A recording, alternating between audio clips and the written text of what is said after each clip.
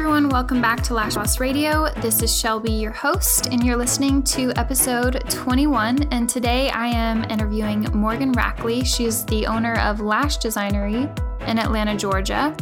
And we're going to be talking about her story, of course, owning a business and maybe some flaws within our industry, and then also where she thinks the industry is headed. So without further ado, here is Morgan.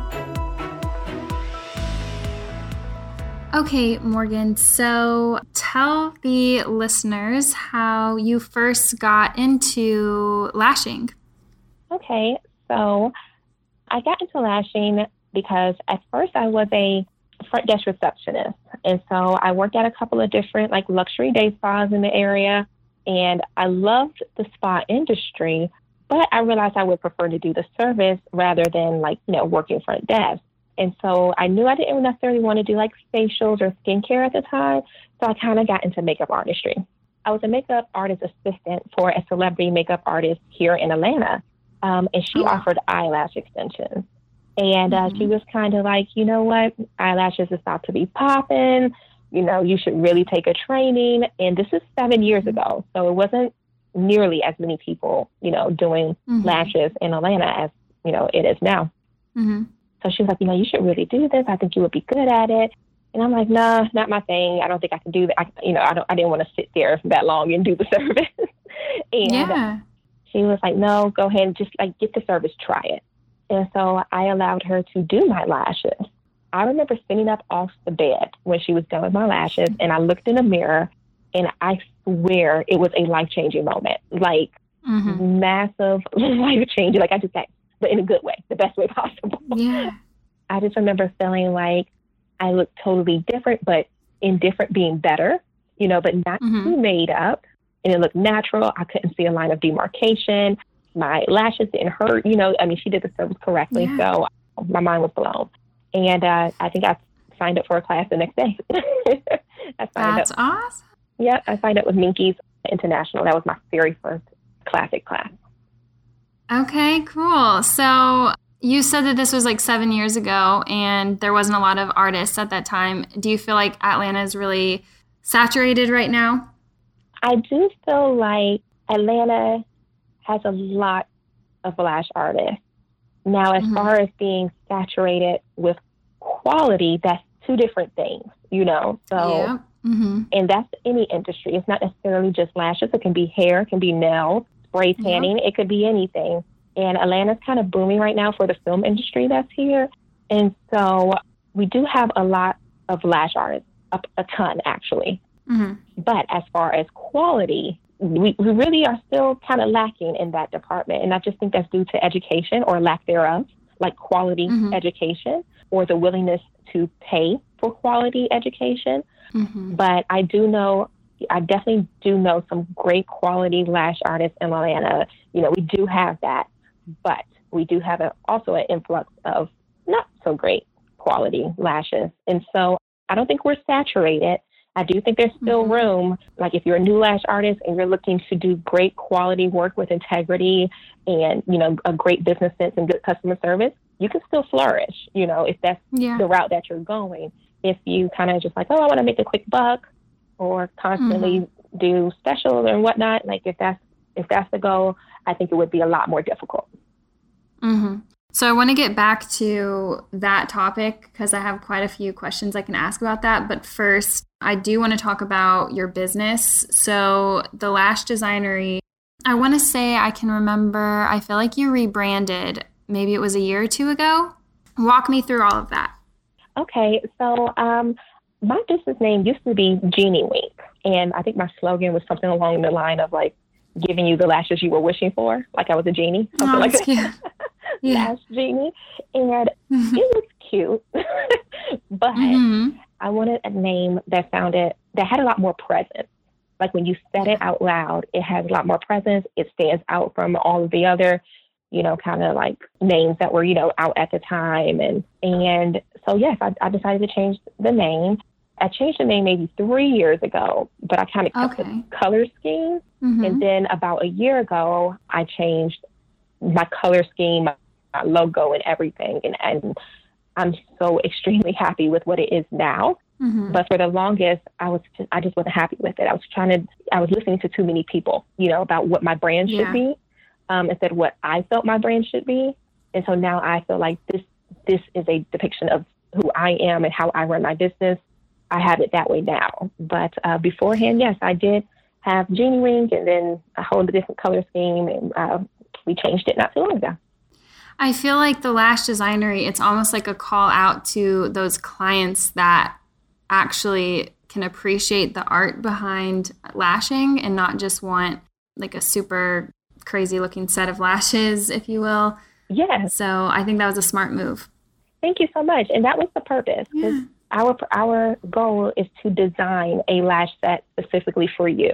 And so even on our website and, on our Instagram, you won't really see too many clients that look exactly the same. And that is on purpose. We really wanted our clients to feel like, we care about how you look. We understand that your beauty goals are going to be different from the next person's beauty goals. And that's important to us, So yes, that was it completely on purpose. I want them to feel like they're getting a set specifically designed for them. Definitely. So when you were just starting out, I know you mentioned the makeup artist that you were working with kind of inspiring you. Did you have any other mentors when you were just starting lashing? Okay, so when I first started lashing, honestly, for about 2 years, I did not. And that was during a time that it was very different at that time. There weren't any blogs, or there were, but well, no, not really. There weren't any blogs, like with the very first year that I started. And so I was just kind of doing hit and miss and would call the people that I trained with and try to get advice. But it was rough the first 2 years. And I remember kind of going through some stuff, and I just decided to Google. And I just started Googling like lash extensions and help with lash extensions and lash extension blog, all these things. And Wake Up in Your Makeup, I believe that was the blog that was out at that time. I came across that, and it wasn't technically active at the time, but all the posts were still up. So I was able to go through and read everything. And it was like 2 or 3 years worth of information on that particular blog. And I got down to the very last post, and it was like someone made a post that said, "Oh, we're transferring over to like Facebook," and that was like, I think it's called Lashers Unite. One woman in particular is Rhea Hottis. That's my mentor. She's been my mentor since 2014 now. Wow, wonderful lady. She changed my whole life, and so that's who I would say is my mentor who helped me. But that was about 2 to 3 years into my career already. Nice. She's actually supposed to be on the show too, so that I feel like that episode is going to be really good. Yeah, she's helped a lot of people. A lot of people say her as someone who inspired them. Yeah, she's incredibly smart and so willing to help, and not just help you with like blanket statements. Like she is willing to get down to the nitty gritty with you. Like, I so appreciate that. And I've had a chance to meet her in person and go on a trip. And I mean, she is just wonderful through and through. So yeah, that was my early stage mentor. What is some of the best advice you've received so far on your lash journey?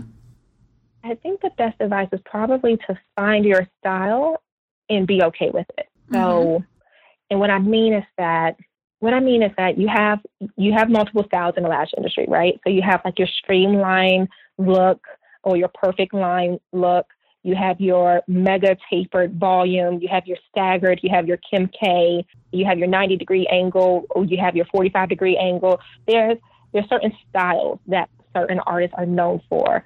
Yeah. And I used to feel like I had to fit into, a particular look to be considered a good lash artist. And that literally drove me to being stressed out. I mean, stressed, because there were these particular looks that were supposed to be, perfect or the standard of excellence that I quite honestly don't even like and wouldn't wear myself. And so I went through like this kind of back and forth with myself of like, but this is the look that I should like, like I should like this. And I can appreciate it. I can definitely appreciate it, and I can appreciate the difficulty in doing it, but I wouldn't wear it. I have no desire to wear certain looks. And so really knowing that it's okay for me not to like or want to do or want to wear that particular look, whatever that look may be. I'm not talking about one look in particular. I'm just saying, whatever it is, that it's okay. And it's okay for everyone else. So that was like the best advice I got, was to find your style and be okay with it and rock it. And you will have a whole entire clientele, that wants you for your look, Like, for instance, example, in Atlanta, I believe there's 3 million women in Atlanta. I can't service all 3 million of Atlanta, So, but there's going to be a good couple of hundred that will want my look, and I'm fine with that, Yeah. So that advice was very important to me. So do you feel like you've been able to kind of pay it forward, like how Rhea mentored you? Do you feel like you try to help new artists who ask for it? Absolutely. If anyone has been on my Instagram, they know that if you ask me a question, I will answer the question like completely and thoroughly. If, I try to do like little, what do they call, like, IG videos and share tips and tricks or whatever it is I come across that I think would be helpful. I also do train here in Georgia. And so I believe that's a way of paying it forward. But outside of that, I also have employees. I have a team of girls, and I want them to be better. Like, I spend so much time investing in them and their clientele and their education. I want them to be fabulous and them to be great and confident in their skill. And so, yeah, I enjoy paying it forward. I enjoy taking part in the different blogs and different forums and IG. So, yeah, if you have questions, feel free to ask. Yeah. I feel like I can dive into like so many different directions with this, but first I want to talk about you. You made a video on Instagram that I saw, and it was about you turning a negative into a positive when you had a no-show. Why did you think it was important to make that video and, I guess, share it with everyone? Well, I think sometimes with being a service provider, you can get into a negative space when negative things happen. You can kind of dwell in it. So if a client has a, critique, you tend to dwell on that for 2 or 3 days. Or if a client no-shows, you may have needed, those funds. And so it puts you in a negative space, or, just what have you. For me, I think it's important that we don't dwell. Like, I remember seeing this meme or something that was like, it said, did you have a bad day or did you have a bad 5 minutes? And I try to remember that all the time. Like, anytime I get into a negative, space or something bad happens, I'm like, okay, this is just a bad 5 minutes. It's not a bad day, So if a client no shows or cancels last minute, half the time I really do have stuff I need to do, Yeah. So it's like, okay, that's an hour that I wasn't expecting, that I would get. How can I use this time in a useful manner, in some way that benefits me or the business or my girls, how can I use this time? And I feel like sometimes we don't think of it, from that perspective. Now, granted, I do absolutely have a cancellation policy, and I do require full payment if someone no shows or cancels. So maybe that's why I'm not so mad about it. Yeah. But yeah, I think it's really important to kind of ask yourself, am I having a bad 5 minutes or am I having a bad day? And then, work around that. So with your cancellation policy, is it a black and white policy, or do you kind of work with people or let like the first one slide, or how do you handle that, especially now that you have employees? Some of those clients don't know you personally. So I'm just thinking of like how we handle stuff at Pink Lady, and I just kind of want to know what you guys do over there. Yeah, absolutely. Okay, so I'm probably a meanie pants, but I'm very strict. Part of that is that the Lash Designery, we run on time all the time. I'm never late. My girls are never late. And so we are prepared and ready for you when you walk in the door. I have a waiting room that quite literally never gets used because our clients never wait. And so like they're used to walking in and we are ready for them at the desk, and we walk them back to the treatment room. So we're ready for you. And if you decide to no show, there's no way I can, fill that spot up. We have the rest of the day is filled, and that's not fair, to my employees. It's not fair to the salon. It's not fair to other clients that would have showed up for that spot, And so I make it very clear when the client is booking that we have what I call a fair cancellation policy, which means this goes for new clients, return clients, loyal old clients. It's for everyone.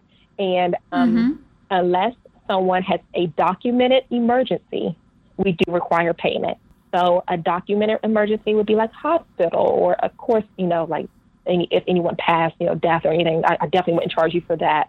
I actually had a client who her car literally exploded on the highway, like legit on the highway, and it was on the news, and she was on her way to me. Like I didn't charge her. I mean, her car caught on fire on the highway. So, right. I didn't charge her, so there's some instances where I'm like, that was out of your hands. I totally understand. I'll see you next time, but if it's just kind of like, oh, my babysitter fell through. Well, I'm sorry, but we're going to require payment for today. And I'm sorry. Do you get a lot of pushback from some clients that way? Honestly, no. And I will say this is, I think because of how booked we are, they do truly understand that if they don't get in with us on their scheduled appointment, they won't get in for another 2 to 3 weeks. Mm-hmm. So they know, without a doubt that they need to be here at their scheduled time, or they're going to have to start all over again and get into a whole new rotation, 3, 4 weeks later, so I really don't get pushback. Matter of fact, they'll call and say, I can't make it. I already know. Just go ahead and charge my card. They'll say that because they already know. That's awesome. Yeah. So, and we do say at the beginning of our appointment. So one of my old clients, Jenny, she is a makeup artist for film, I guess. And I sent her to you, I believe. And I remember there was a time where I think she came back in town because she doesn't live in Atlanta. She lives in Austin. But she comes back to see me when she came back to Austin. She was like, yeah, there was a time where I missed my appointment due to whatever it was. And she was like, and then I couldn't get in for a while. And I was like, dang, they're super booked over there. Good for them. Like, that's awesome. But I didn't know if you knew that I sent her or not, but yes, she's super sweet. And yeah, you're right about the film industry over there. She was telling me how huge it is, but that it's like just super hot and everything. Yes. The film industry is booming here, and it's changed the way that we I don't want to say it's changed how we do lashes, but it's definitely the requests that we get have changed. It's a lot of young ladies that have come from like LA, and they live here now, whether it's producers or like Jenny. Well, Jenny's not from LA, but Jenny, she kind of wants a more full, glam look. And so, I'm kind of like walking that line of, we kind of, some people want a little bit more glam. I'm have to, kind of start to learn to master that a little bit in a way that's like healthy, for their lashes. It's different here for sure. But yes, thank you so much for Jenny. Jenny is fabulous and has been a very wonderful addition to our clientele. Yeah. So with the heat, do you guys have, I feel like everyone always asks what their favorite adhesive is, and over there in Georgia, what adhesive is your favorite over there? Okay. So at this time, because quite honestly, it changes year to year based on who comes out with what and what I've learned, So right at this moment, I have two that I go back and forth between. I love Sky S+, so just regular Sky. And honestly, I get it. Like, what is it from? Rita actually told me this. She was like, I get it from a reputable supplier on Amazon. And I want to say Stacy is the company, but it's a reputable company. It's not old product. It is very fresh product. I have been using it for 6 months now and have not had a single complaint. So, oh wow, yeah, it's shocking. Because usually, everyone likes to say, oh, Amazon's horrible, Yes. Everything on Amazon's bad, but that's not true. And then, so yes, I get my Sky S+ from, I believe it's called Stacy Lash or something like that on Amazon. And then also Clear Low Humidity adhesive by London Brow. That has been a staple. Yeah. Oh, my goodness. That has been a wonderful staple of mine. And I've been using that adhesive for probably 4 years now. 3, I'm not sure. Yeah. Whenever she first came out, I think I started ordering from her, and I've been using it ever since. I used that for the longest time, and now I just use a lot of Lash Affair adhesive, but I loved London Brows so much. So yeah, I can agree with you on that one. What are some of your favorite products in your lash arsenal? Okay, so my favorite product. I really love the Lash Collection Silk line of volume lashes. Oh my God. I love them. I love them. They stand beautifully. The shape is always consistent. The lengths are always consistent. The consistency is unmatched. I just love. So that's those are my favorite lashes. As far as product, probably NextCare Blue Tape. I love that. The low trauma NextCare tape. I live for that. I mean, it's fabulous. I do use an eye cream under it because, it can be a little tacky, So I use the eye cream under that. But I tend to go with that over iPads simply because once it's down, it's down. It's not moving. I don't have to worry about it. I don't ever have stickies in my set, ever, as far as, the top being stuck to the bottom, because no lashes are sliding out from under that tape. I mean, it is perfection. Yeah. So, and I don't use a lot of tape. You won't ever see my pictures having tape all over the place. It's a very small 1-inch strip and done. I love it. So I don't think I could lash without it at this point. The eye cream under the tape, what is that? So is it oil-free? Do you have the brand? Okay, so actually something that I'm working on, so it's not out yet, but it is oil-free and it's firming around the eye area as well as moisturizing. So we put that down on the skin, and then we apply our NextCare Blue Tape on top of that. The tape comes off very smoothly, and it leaves the skin kind of nice, firm, and plump. So that's it. But I'll be sharing more information on that in a couple of months. Nice. I'm excited for that because I think we would love to try that because we use iPads. Something that we have to incorporate in our sets is checking for bottom to checking for bottom to top stickies every time we drop a new dot of adhesive. I just tell the girls it's a good time to just make sure nothing is popped up or anything, which is kind of inconvenient. So I like the idea of the tape thing. It's also probably a lot cheaper than iPads. So yeah. Oh, it's way more affordable. Yeah. It's definitely way more affordable, and it saves time, because you don't have to kind of do and stop that chat. And at the end of the service, of course, I still always do a quick, let me lift the lid a little bit, make sure nothing's stuck. Right. But I can tell you that I have not had anything stuck in, it's been quite a long time. I mean, years, since I've been using NextCare tape. So yeah, I'm a huge advocate for that.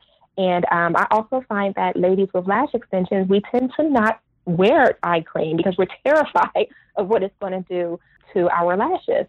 But at the same time, you don't want to avoid that area. That area needs moisture. That area, needs tending to. The under eye and the side of the eye where you tend to have the thigh lines and crow's feet. And so I'm starting to get a lot more clients. It's what do I use? What do I use? What can I use? I want to use something, but I don't want to mess up my lashes. And so, I think this is going to be great for our industry. I agree. I cannot wait. Let's see. So tell me about your salon. How many staff members do you have and how big is your space? Okay.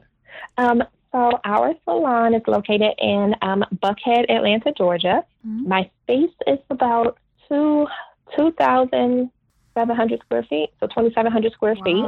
That's big. Yes, it's pretty big. I wasn't necessarily going for that big when I first looked at a place, but the way it's kind of broken up, it makes sense. So it's nice. And as of right now, it's myself and 4 staff members, 4 lash artists. We're all licensed.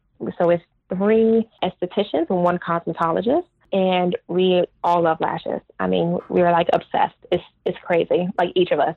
So I trained my first staff member. We have Robin, and she's been with me for 2 years. And I trained her pretty much from scratch. And she had never done lashes before. She was already licensed, but she wants to get into lashes, so I have her.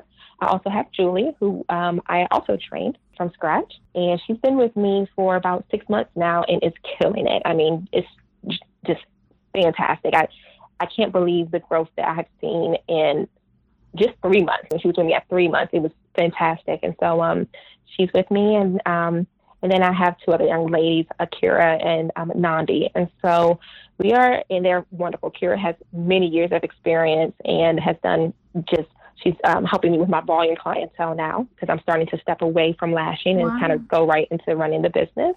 Mm-hmm. And then Nandi is brand new as well. That's actually my sister. She'll be coming to work with me very, very soon. And so that's awesome. That's the salon. We're open 6 days a week, and we focus pretty much only on lashes.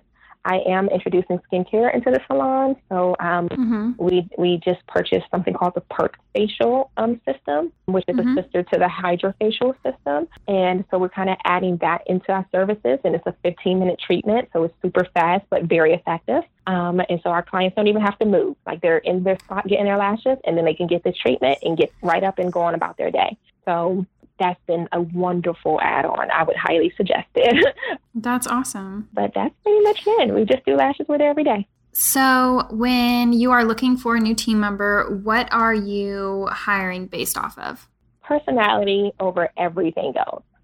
I really feel like I can teach you how to do lashes. I can't teach you how to be a good person or how to have integrity. Yeah. Yes. Like I can't teach you that. I can't teach you how to have integrity. I can't teach you how to be honest. I can't teach you, how to just smile. Like smile when you come in the building, smile when you see clients. I don't really feel like as adults I should really have to say, that I expect a positive demeanor when you come into the facility. Like those type of things, I don't feel like it's my job to teach, and nor do we have the time to teach it, to be honest. Personality is above all, and then I can teach you how to slay some lashes now. Like I can teach you that, but I can't teach you how to be honest and have integrity. So that to me is number one. So would you say that when you guys your team started growing, did it kind of help your reputation within your community, or did you kind of already have that reputation built up on your own, or how was that?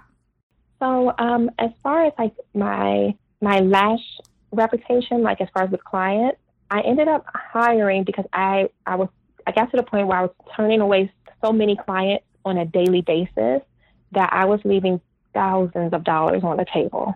I mean, thousands of dollars on the table. And so my reputation with clients was pretty well at that time. Like I was getting word of mouth referrals and my website was doing well. My Yelp, had great referrals and reviews. My Google had good reviews. So that was fine. But when I started to hire and develop, team members and actually get to the point where their books were full, I think I got respect from my lash professional community. And respect for my lash professional community. Like, just seeing that I really did want to help other people, that I'm not in it just for myself or just trying to, I don't know, milk the industry. I'm not sure what the thought, could have been, but I did have a lot of other well-known, like, lash artists and lash trainers, like reach out to me and just say, that, they were proud or, congratulations or, that, I was doing a good job. And so, that was nice to kind of receive that after, all your years of work, Yeah, sure. That was very nice. And I will say that there's another young lady here in Atlanta. Her name is Sarah Pennington, and she owns Flawless Lashes. And she has been we're not even a mile away from each other. I mean, we're 2 blocks away from each other, and we both have very successful, booming lash salons. And she has been a wonderful help and mentor to me as well. And never been like a hater or anything like that. I hate that word, but like she's never been that. And so, I think it's a lot of respect in the lash community once you kind of start to grow, Yeah, sure. So with that neighbor of yours, do you ever get some of her clients, or does she ever get some of y'all's that, how there's sometimes a client that will come in and maybe not like what y'all did specifically and then wants to try somewhere else. Does that ever happen to you guys? So I have definitely sent clients to Sarah in her salon multiple times. Like especially when I didn't have 4 team members, it was just like myself and Robin, and we just could not fit, some of the overflow. I would send them to Sarah definitely, like with no problem. I know the quality of their work there. I know their integrity there. I mean, just no problem. I've sent work to her multiple times. Sure. I know I believe she had a team member like go on maternity leave or something like that. And so some of her clients did come to me during that time as well. So yeah, like we definitely swap and share all the time. The reason I ask is because there was an artist that worked near our salon, and there was a client and her sister that came from her salon to ours. And when she emailed me the first time, she said that she had been going to this other salon and was not happy. And because I was friends with this girl, I was able to talk to the client and say, hey, well, did you talk to her about this? Did you tell her you were unhappy? And instead of being like, oh, sure, yeah, come on in, like, we'll fix you up. Like, right. You may actually have the same problem with me if you're not liking her work. So exactly. I think it's so important to have friends in your city that do similar work or have the same, I guess, lash morals as you do, because things like that happen sometimes here in Austin where a client will come in and they'll start talking so bad about their previous artist. And, you can't always just assume that client is being truthful, because they could be, lathering their extensions in oils or mascara or whatever it is. And so that's why I asked that. Absolutely. Oh, no, I totally understand. And at this point, I can honestly say I've never had a client come to us from them, like about being unhappy. It's usually like an availability thing, someone's out of town or, something of that nature. Sure. But as far as like clients talking negatively, that's one thing I do not allow in our salon. We won't do that. We're not going to go back and forth and hey girl, hey about, about another lash artist. We won't be doing that. If you come here, that's your decision and that's fine. But as far as putting someone else down, no, I don't believe in doing that in my personal life. I'm definitely not going to do that in my professional life. And here's the thing: we all start somewhere too. I know my very first set, like my whole that year or two in the beginning, was probably garbage, and it probably would have destroyed my confidence had I known, someone is sitting there just, oh, she's horrible, she's this, she's, what is she doing? Why is she doing it? She's probably not licensed. And, just the foolishness that you hear, it would have destroyed me. And so I never want to do that to anyone else. Right. And I think it might be the clients thinking we want to hear that or thinking it's going to make us feel better. But we do the same. When we get that type of talk in the salon, we take the high road as well. So yeah, and just change. We just change the topic. I usually just say, well, everyone has to start somewhere. Or it could have been an off day, but no worries. Go ahead, lay back and relax. I try to cut it off. Real quick. Right, of course. So, talk to me about your training classes. What can an artist expect to get out of a class with you? In one of my trainings, I believe students can expect honesty. I'm not one of those trainers that will say, hey, come take my 2-day class and you will learn every single thing there is to know about the lash industry in 2 days. No, I don't, I don't say that at all. Usually what I'll say is that, for one, this is best that you have a license because it is required in pretty much every state, so we're going to start there, and then 2, I'm going to teach you pretty much your basics to get you started in your journey as a lash artist, so that when you leave here, you are confident in knowing that you know your adhesive, that you know the types of lashes that are out there, that you know how to hold your tweezers, and that you know what isolation above everything, like you know what that means. If we have to just isolate for 5 hours, that's what we'll do. I will make sure that you understand that and what correct placement looks like, what it should look like, so that when you go home, you're actually able to self-correct. Because I think a lot of times what happens is that we throw so much information at them, at students.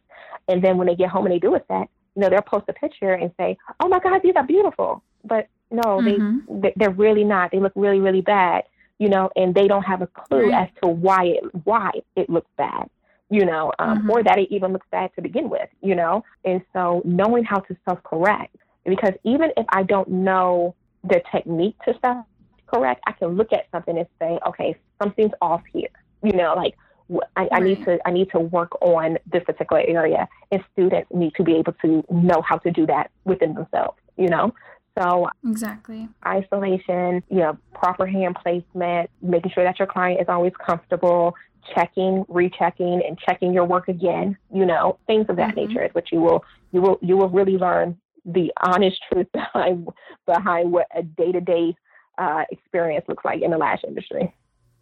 Nice. So what has been your most rewarding moment with a student or just in your lash career in general? So this moment sticks out to me because it's something I've thought about on and off, for the last 3 years. It was a student I had about 3 years ago, and she was a single mom. She had just had a baby, and she didn't really have a major support system. And so she traveled to me about 3 hours, I think she lived about 3 hours away.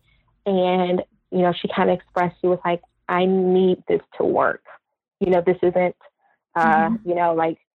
she loved makeup. She loved beauty. She was already licensed, all those other things. But she was like, I need this to work. I need to be self-sufficient. I want to be able to take care of my child and, myself, and I need this to work.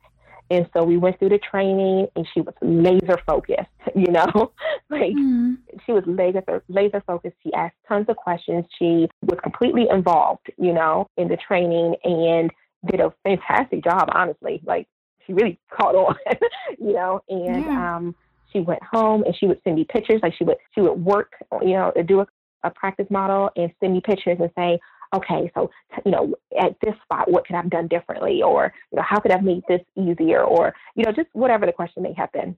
And within a year, she was fully self-sufficient, living on her own, with her own place, with her child, with her own, business, her, studio, salon studio type style, business.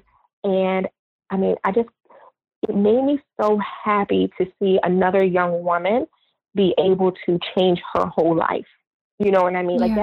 That's a big deal. It is a really big deal, and so, and even with having employees myself, that has always been my number one goal, is that I would like to help other women be self-sufficient financially, In general, I don't want to say women as a whole, but, women, we tend to sometimes get ourselves in situations where they're not the best relationship wise, but you may stay because of the financial help that you're getting.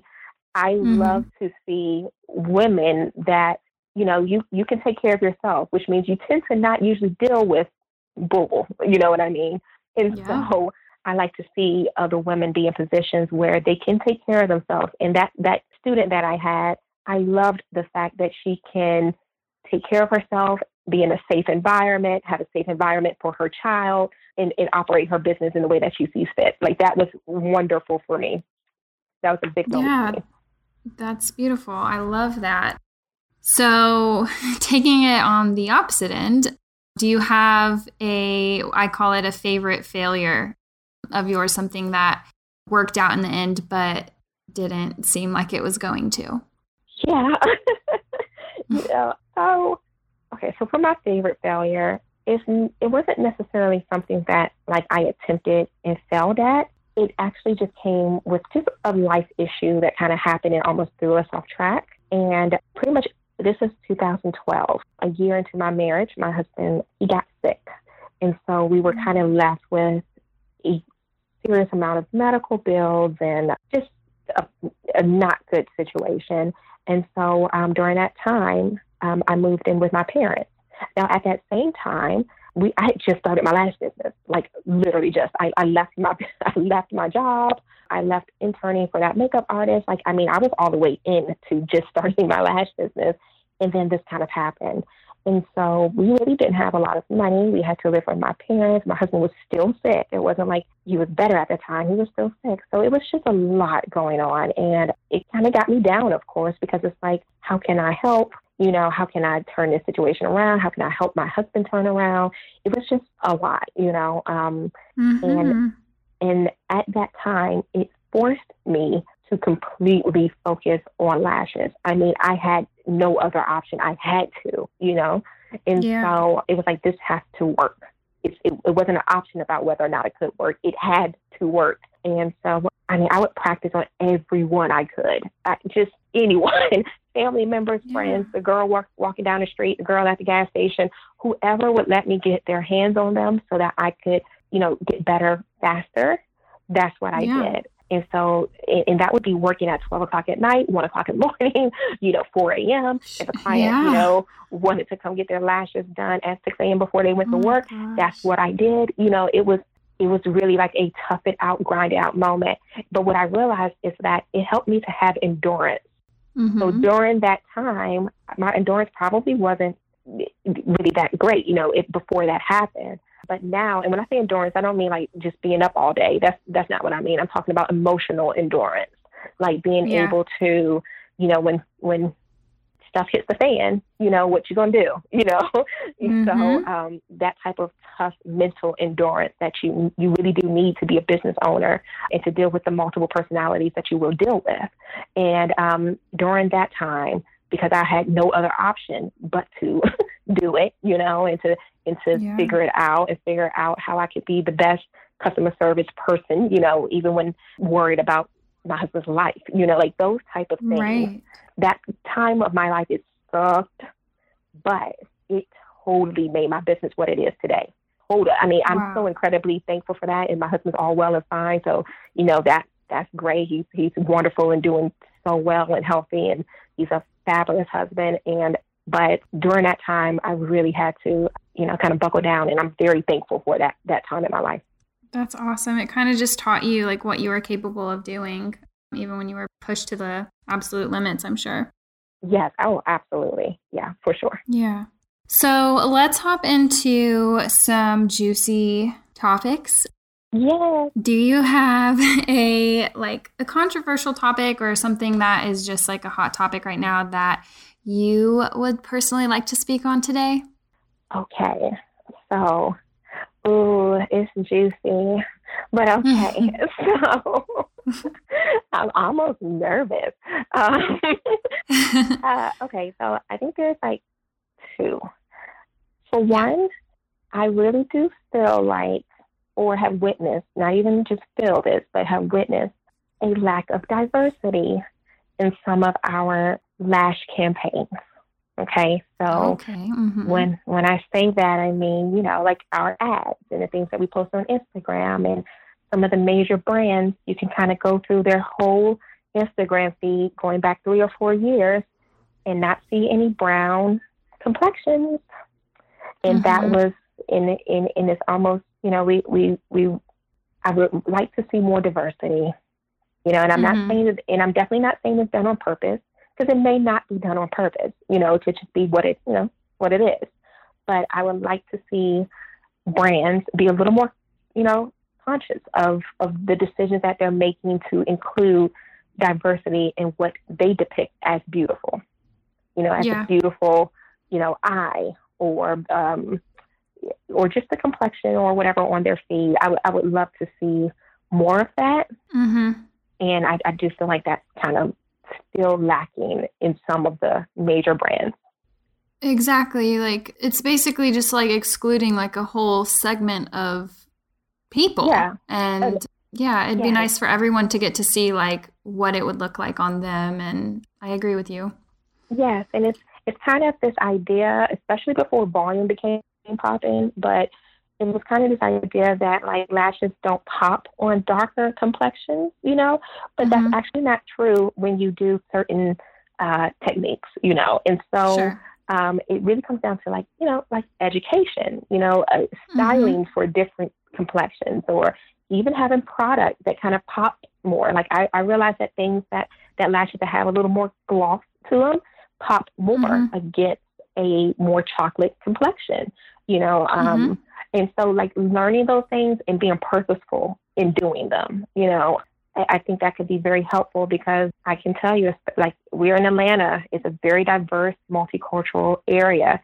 You know, pretty much everyone can afford lashes. They really can. And so my clientele looks like a rainbow on every day, you know? Yeah. And so marketing too, to different ethnicities and things, I think is important. If you could really be honestly missing out on a complete different demographic of people, you know, by not doing so. And I guess that's my controversial topic. Yeah, so that's actually something I wanted to, I guess, address on our social media personally. And I don't know if you saw the most recent Pink Lady post. By the time this airs, it's probably going to be way down there. But I don't know if you saw the picture of, we had 4 models right next to each other. Yes, I did. It was beautiful.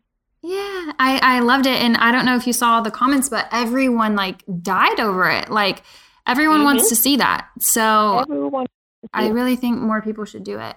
Yes. I think I loved that picture. Like, I liked it because it came out like yesterday, right? Yeah. Yeah. I know the people listening are like, when is yesterday? But I know. but yeah, when it came, I was just like, that's stunning. You know, and it's a more accurate depiction of what your day would look like, you know, depending on where you live. But that's usually what you will see. And so, you know, I think that's necessary and very useful. Yeah, definitely. You said you had 2 topics. What was the other one? Okay. So, oh God, I don't know why I'm nervous about this one too. My other controversial topic is that pre-made fans will probably take over our industry. And I know no one wants to hear it. And I know, and I'm not downing handmade fans, because that's all we do at our salon. We only do handmade fans as of right now. But that's all we do. We master that. That's what we do. But I'm not going to be shocked when good quality, symmetrical, like slim base pre-made fans come out. When that comes out, because it's not out yet, because I don't really like what's out right now at all. But when it comes out, that's going to drastically change our industry. It's first off, anytime there is something that is convenient and cost effective, it changes the industry. So it would be, I think pre-made fans will be like the Amazon to Walmart. That's what it's going to be. It's going to change the industry completely. And I think that, you know, we have some people that are kind of delusional on that fact. It's going to happen, you know, and so it's going to be better quality. It's going to be cheaper pricing to purchase, because right now they're kind of expensive, but that's because they're being able to be mass produced at the same rate, you know, whatever. So that's cheaper pricing, slimmer bases, symmetrical spacing, you know, between the hairs of the fan. It's coming. And when it does, I think we need to be prepared for how it's going to change our industry, because it will. Yeah, you know, whenever you're talking about that, my first instinct is like to cringe almost, or just to be like, I don't know. But I can see what you're saying, and I could actually see that being true. I don't know when, but I think that it's becoming closer and closer, because they used to be horrible. Like, it used to be like these chunky bases, but there was somebody that they're going in the right direction, where the bases were apparently like sealed thermally with heat or something, but there was still like a clear like film or something on there. So it still kind of was the same effect of like the chunkiness. So I want to say like Lana from Lux Uncut did a video on like reviewing it, because she bought some. But anyway, it's moving in the right direction. Like, I think people have the right idea. So it is coming. I agree. I'm still sure people are going to make handmade ones, but yeah, absolutely. I can see what you're saying. Yeah, I think that people are going to make handmade ones for, you know, a good long while. And I'm not saying that this will change like tomorrow, you know, like that. I think we got about 2 to 3 years before we see a significant improvement. But I think it's kind of like anything. Like, I listened to Gary Vee a lot. And he was kind of saying, you know, a couple years ago, you would have never thought about putting your kid in an Uber, you know, I mean, you know, in a car with some random stranger and letting them drop them off at, you know, basketball practice. Well, people are doing that all the time now. because it's convenient.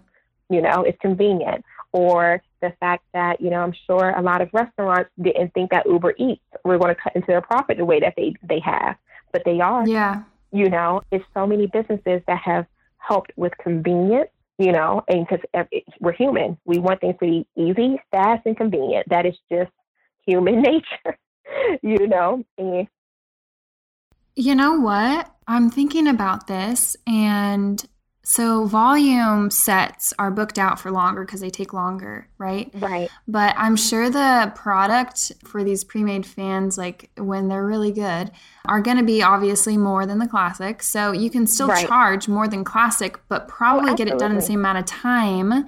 So I want to say a lot of people might actually like that. If it was done just as well as you can make a handmade fan, why would it's that whole idea of working smarter, not harder. Like, why wouldn't you do that? It makes so much sense, but the price point is going to have to be right, and obviously the quality. So, I'm excited for that.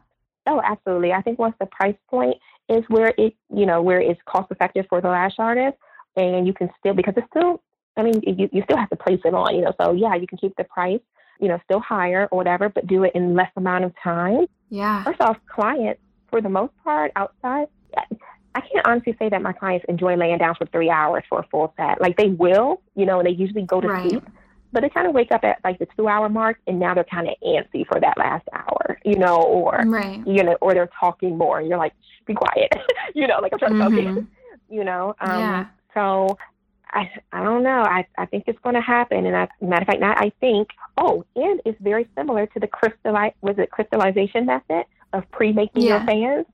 Like right now, you can pre-make your fan and crystallize the tip and put that to the side. What's the difference? Yeah. There is no difference, actually. Once the quality, gets to where it needs to be, there will be no difference from pre-making your fan, crystallizing the tip, and placing them to the side for your set for the following day. No different. Right. So we'll see. We will.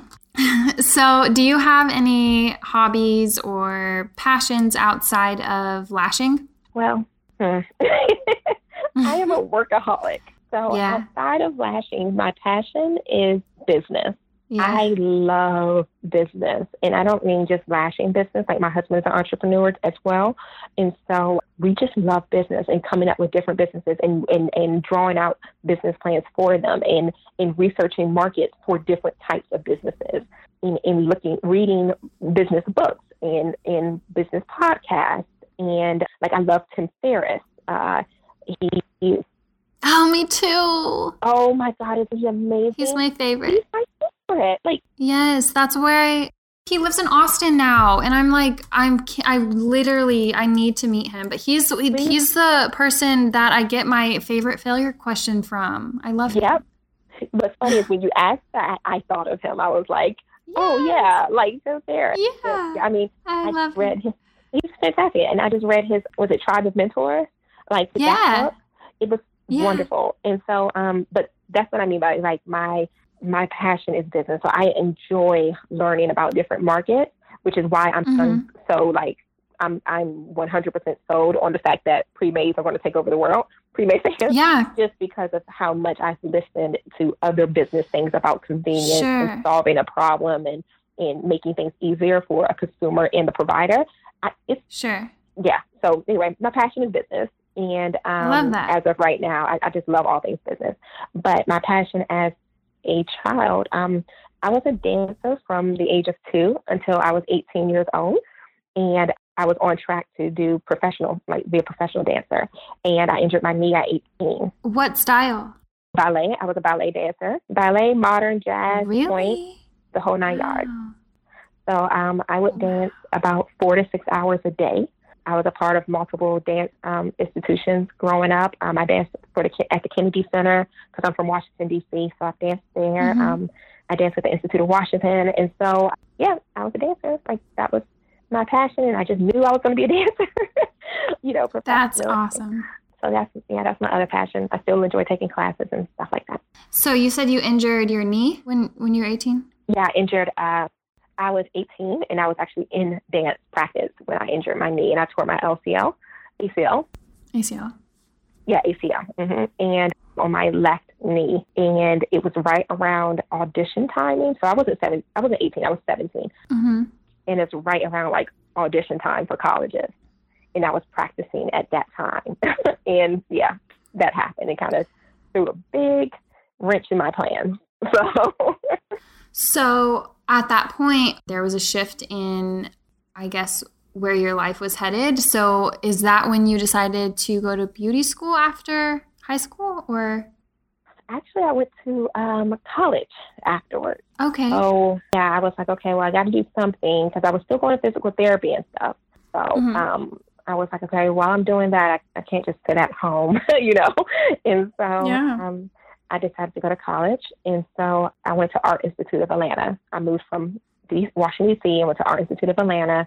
And I studied film and video. And so something completely, totally different than lashes. Like, totally different from lashes. And so, I studied film and video. But when it was time to kind of do like internships for like film and video, I realized I wasn't interested in working like 48-hour shifts. I didn't like it, right. You know?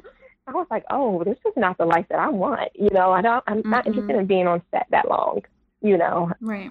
And so that's when I transferred into the beauty industry, like managing day spas and working at different day spas. I transferred then. Okay. Interesting. I think I was like 19 when I worked in my first, or I was 20 when I worked in my first spa. Okay. So are you one of those people that likes a routine, or do you kind of just wake up and figure it out as you go? What does like a typical day look like for you? Okay, so a typical day for me, first off, no, I don't necessarily, I'm not naturally a routine person, you know, but I find value in having a routine. So I had to become disciplined and make a routine. So I do have a routine. Every day I wake up at about 6 a.m. and my husband and I will go to the gym. We do that first thing in the morning. I don't eat before I go to the gym. I just go straight to the gym. And so I go work out, and we're there for about an hour to about an hour and 20 minutes. Then I come home, shower, and eat. And I'm at the salon by about 8:30, 8:45. And I see my first client at 9 a.m. I work 9 to 3 p.m. So I do 6 hours, and I work straight through. Now, that's recently, by the way. I used to work 10 hours a day, like 10 to 12 hours a day. And that was causing me stress, and I gained weight, and I was just not comfortable. I was missing out on family events, and I mean, it was horrible. I don't suggest that. I don't think that's healthy. Like it was really bad. And so I had to shorten my day. So I work 9 to 3. I usually have like lunch or a late lunch with my husband around 3:30. And again, my husband's an entrepreneur as well. So he tends to work on like the afternoon hours sometimes. Mm-hmm. We'll have lunch at like 3:30 so we can have our time, because sometimes we may not be able to have dinner together. And so we pretty much do that every day. And then by the time I'm home about 4:30, I may do some admin stuff. So whether that's payroll or inventory or order products or advertising or whatever it needs to do, I usually do that between 4:30 and 6:30. And then I'm usually done. Like I'll do my, things I need to do at home, after 6:30. And I'm usually in bed by about 11 p.m. So It's a very structured day. Yeah. And I find that it does work best for me, even though sometimes I don't like it, because I don't really like structure. Like I don't like it, but right. But I do it, and I get way more done, and I can tell that it's useful. When would you say you're most productive in your day or during your month? I'm most productive with clients. I'm most productive in the morning. I do my best work in the morning, like when I'm fresh and the sun is shining, and it's quiet, and clients are still in a good mood because the day hasn't happened yet. I do my best work in the morning, and they're usually still kind of sleepy, so they go to sleep, or they haven't had their coffee yet. So I'm most productive in the morning. In the morning. In the afternoon, I'm winding down. It's starting to slip away. So I don't do too well in the afternoon. That's why with clients, I really need to be done by 3. I need to be done. Right. Yeah. Yep. So last question, what is your motto or any words that you live by? Okay. So My motto, I think, would be grace yourself. And I say this often, and I say it to myself. I say it to like my team members when they have a bad day, or maybe a client, gives them critiques that they didn't like, or, they just don't feel good about their work. I always tell them to grace themselves. And so often we kind of get in a place where we rush ourselves in our growth, right? Like we want to be the best, but we want to be the best within 2 months. We want to be the best as quickly as possible, as fast as possible. We judge ourselves. We judge our talent. We speak negatively about ourselves, yet we praise others. We have no problem in saying, oh my God, your work is beautiful. Oh my God, your work is, fantastic. It's flawless, which is no problem. You should definitely praise others, but grace yourself as well. For example, have you ever had, someone pay you a compliment, but your first response is to critique yourself? Like they say, oh, I love your work. They'll say, they'll say, I love your work, but you'll respond and say, oh, but my inner corners aren't good. All the time, and it's like, stop doing that. Stop doing that. Just gracefully say, thank you. I really appreciate that, because they see something, they see it and they think it's beautiful, but we always want to kind of down ourselves or down our appearance or down our work or, whatever it may be. But I think my motto would definitely be just grace yourself. Give yourself some slack. Cut yourself some slack. Like if you're out here and you're trying your best and you're doing your best and you're investing what you can, and that you have integrity and you're being honest, being the best will come. It will come. Just keep going and understand every day it's not going to be a good day and you may have a bad 5 minutes, but it's okay. It's all good. That would be it. All right. Well, thank you guys so much for listening to another episode of Lash Boss Radio. You can find Morgan and her team at The Lash Designery on Instagram and Facebook. And I would love to know what you guys thought of this episode as always. So go ahead and tag Lash Boss Radio on Instagram and let us know if you were listening. If you haven't done so already, go ahead and join the Facebook group that I created for my listeners so that we can bounce ideas off of each other and just get some fun tips and tricks and, of course, support within our community. I will link it below in the show notes, and I will see you guys back very soon with the next episode.